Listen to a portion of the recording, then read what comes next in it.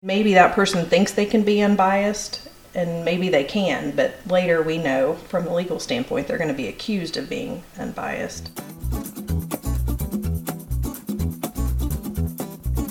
You're listening to OMAG All Access, a podcast about all things affecting municipalities in Oklahoma, hosted by OMAG General Counsel Susie Paulson. Today we're here talking with Monica Coleman, another attorney here at OMAG and also the HR director, and we're going to be talking about how to know when your city or town needs a personnel investigation, and how do you know who to hire for that personnel investigation? What do you need from that personnel investigation? Monica, can you tell us your background in HR, just so we have that reference? Sure. Prior to coming to OMAG, in a little over a year ago now, in December, I worked for a little over 28 years with the city of Oklahoma City. The first 12 of that, I worked in the city attorney's office and was assigned to the labor and employment division. Then I moved over to the personnel department and became the assistant personnel director, where I was primarily responsible for labor relations, but other things as well. Okay. And just from your perspective there, and I was also in the legal department there, so I kind of know a little bit of this background, but when somebody would make a complaint in the city of Oklahoma City, they have a personnel department. That's where the complaint would go. There were labor relations specialists there that could do the internal investigation. But even then, sometimes it was problematic and it would take a while. So what were some of the issues that you just had internally with doing personnel investigations? Specifically at the city of Oklahoma City? Yeah. So we had 2 labor relations specialists there who split the duty, so to speak, and had the responsibility of conducting all personnel investigations. And we partnered with someone in the specific department where the complaint arose and had a team that would do the investigation. But because the city of Oklahoma City has 5,000 employees, at any given time there could be a number of investigations ongoing with 2 people responsible for those within the department. So when your goal is to be as expeditious as possible, get these things thoroughly investigated as quickly as possible, that's a big challenge when you don't have more staff than that. So I would say just the resources for completing those investigations was a big issue at the city.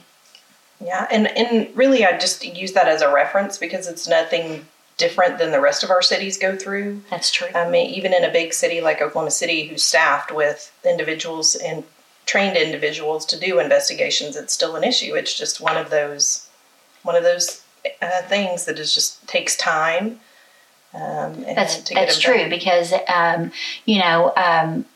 in cities and towns across the state of Oklahoma, I would say that's rare to have somebody whose job is to conduct those on a full-time basis.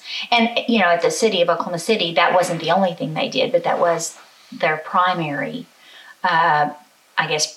priority to give investigations that attention. But, in cities and towns across the state, they don't have the luxury of having someone dedicated to doing those kinds of investigations, and then they have to go about finding an appropriate, unbiased person to come in and look at those investigations if they don't have them in-house. Yeah, and I mean, from my experience and now yours over the past year, that's really difficult to do in a small town in Oklahoma. Everybody who works for the city usually lives in the city, and their kids go to school together, or they went to school with, or church with the other employees. And so it's really difficult to find that unbiased person who can come in and do a personnel investigation. And maybe that person thinks they can be unbiased, and maybe they can, but later we know from a legal standpoint they're going to be accused of being unbiased. Right. So let's back up a little bit, and can you give some advice on, when to know when an investigation is needed? Well, so I guess the obvious first one would be when someone files a complaint. Someone comes in and says, I'm being sexually harassed, or I'm being discriminated against based upon my my race or my gender or any of the other protected class categories. So that would be the most obvious, I think. But I would hope under each city or town's policy that prohibits discriminatory or harassing conduct in the workplace, that it also contains provisions for obligations to report, even if you just hear someone talking about it, or you see something but no one has actually said anything to you to report it. Just however you become aware that there may be a policy violation that needs to result in an investigation. Okay. And I talk a little bit about this at the police chief's training that I do. And sometimes that investigation is a simple conversation. That's right. Depends on how extensive the situation is.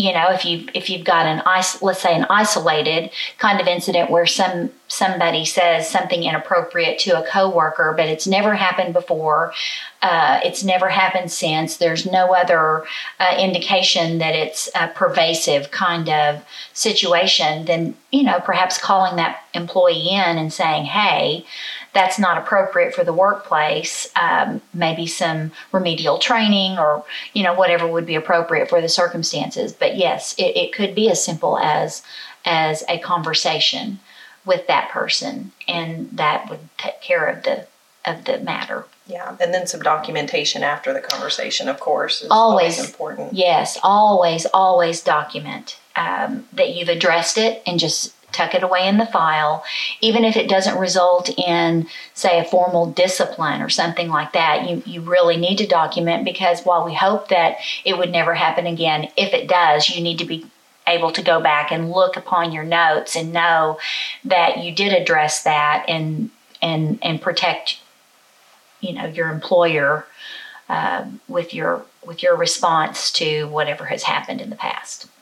One of the other issues that we run into a lot too is, and we talked about this a little bit earlier, was, finding that unbiased person to do the investigation if you need something other than a simple conversation.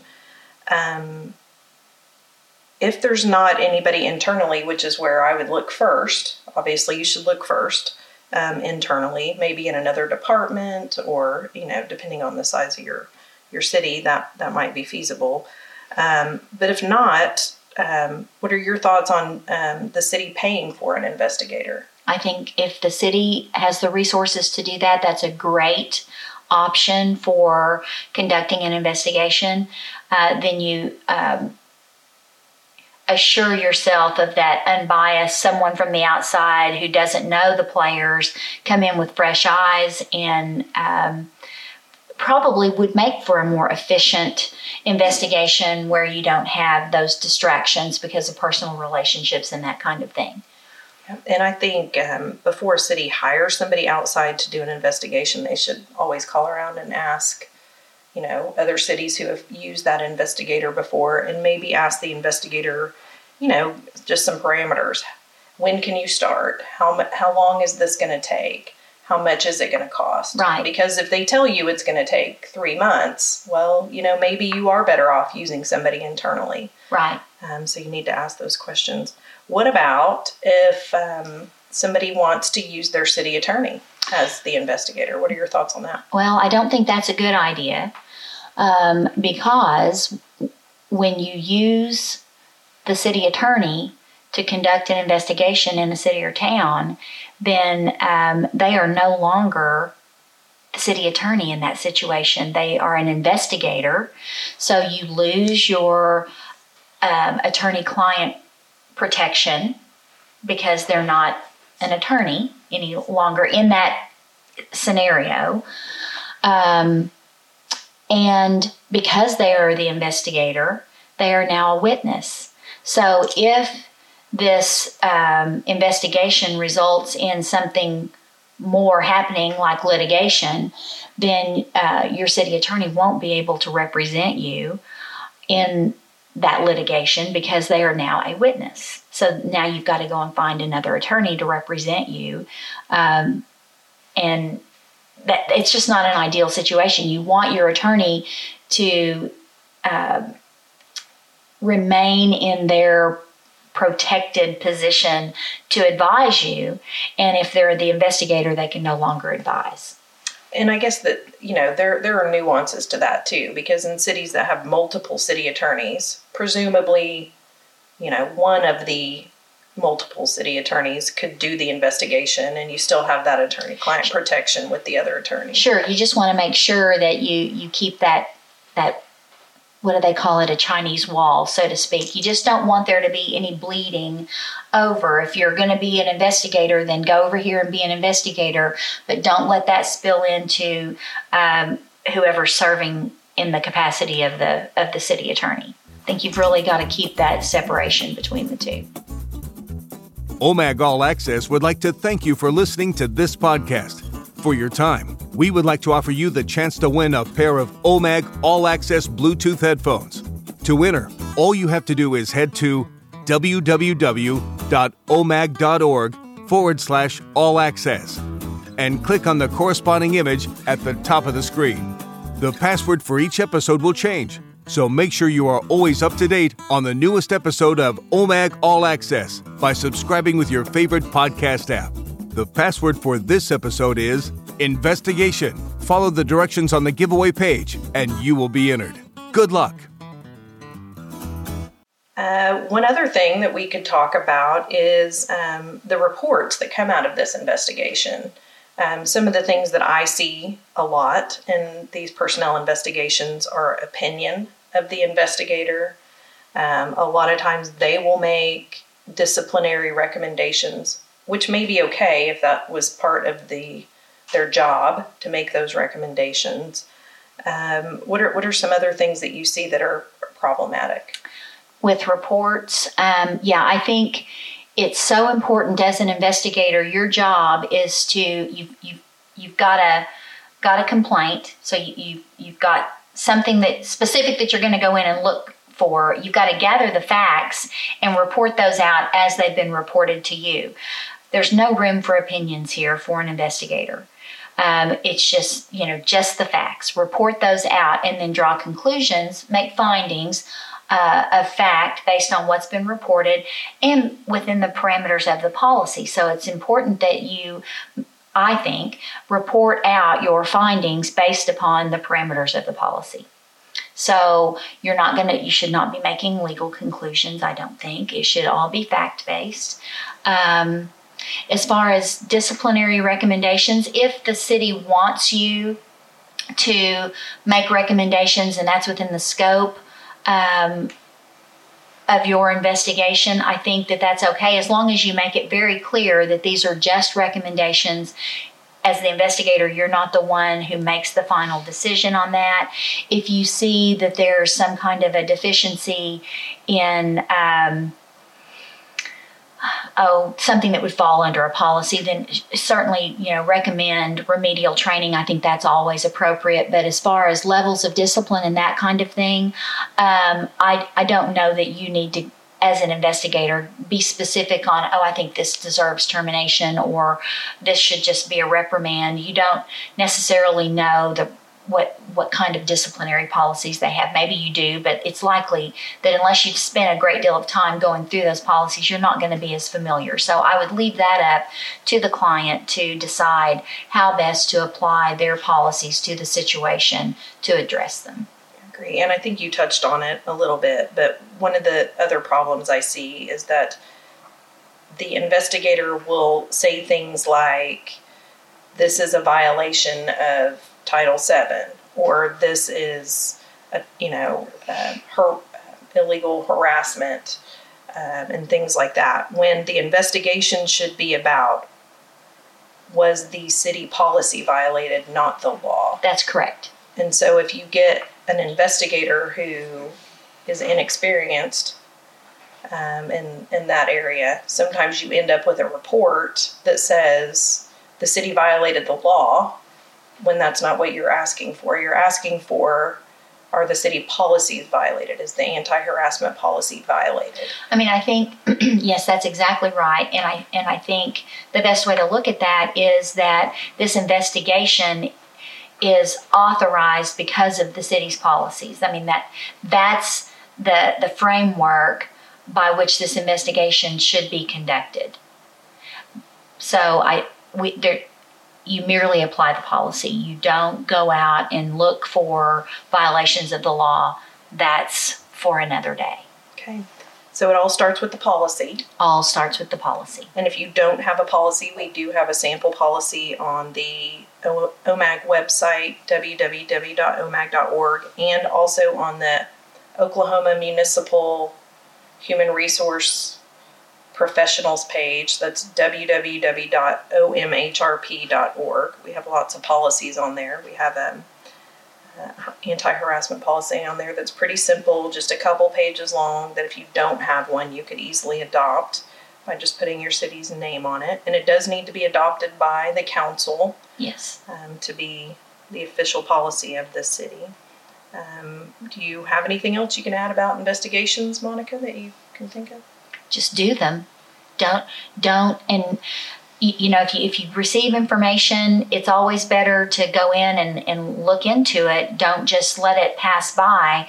And if you have somebody who comes in and says, okay, Joe is treating me differently because I'm a female, but I really don't want you to do anything about it. I just feel like somebody needs to hear it. Don't fall for that trap either. You have to do something about it once you become aware, however you become aware.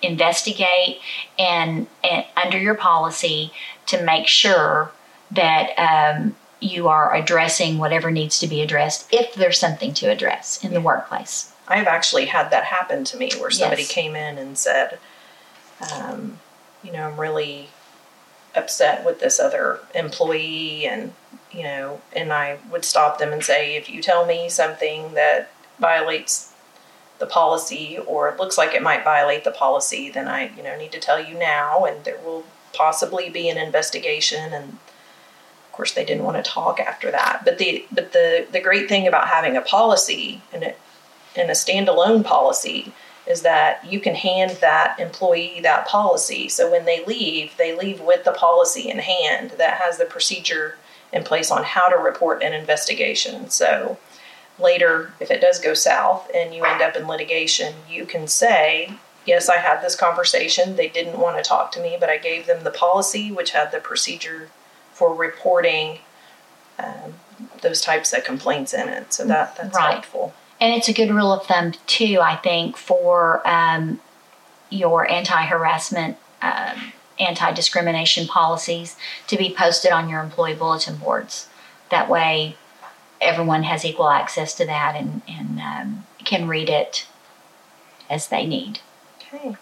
Well, I think we're going to end the podcast on that issue. Again, our information's on the website, our phone numbers, our emails, and so if you have any questions, feel free to give us a call.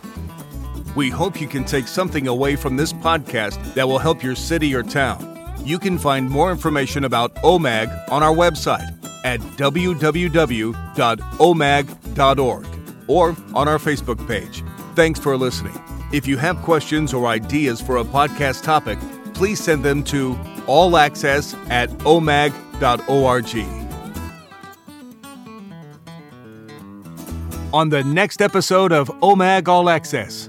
So new business is something that's occurred that could not have been foreseen or otherwise anticipated that happened after the agenda was posted and prior to the meeting.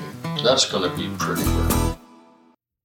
This episode is copyright OMAG 2020 under the Creative Commons 4.0 Attribution, Non-Commercial, Non-Derivatives International License. For more information, please visit creativecommons.org.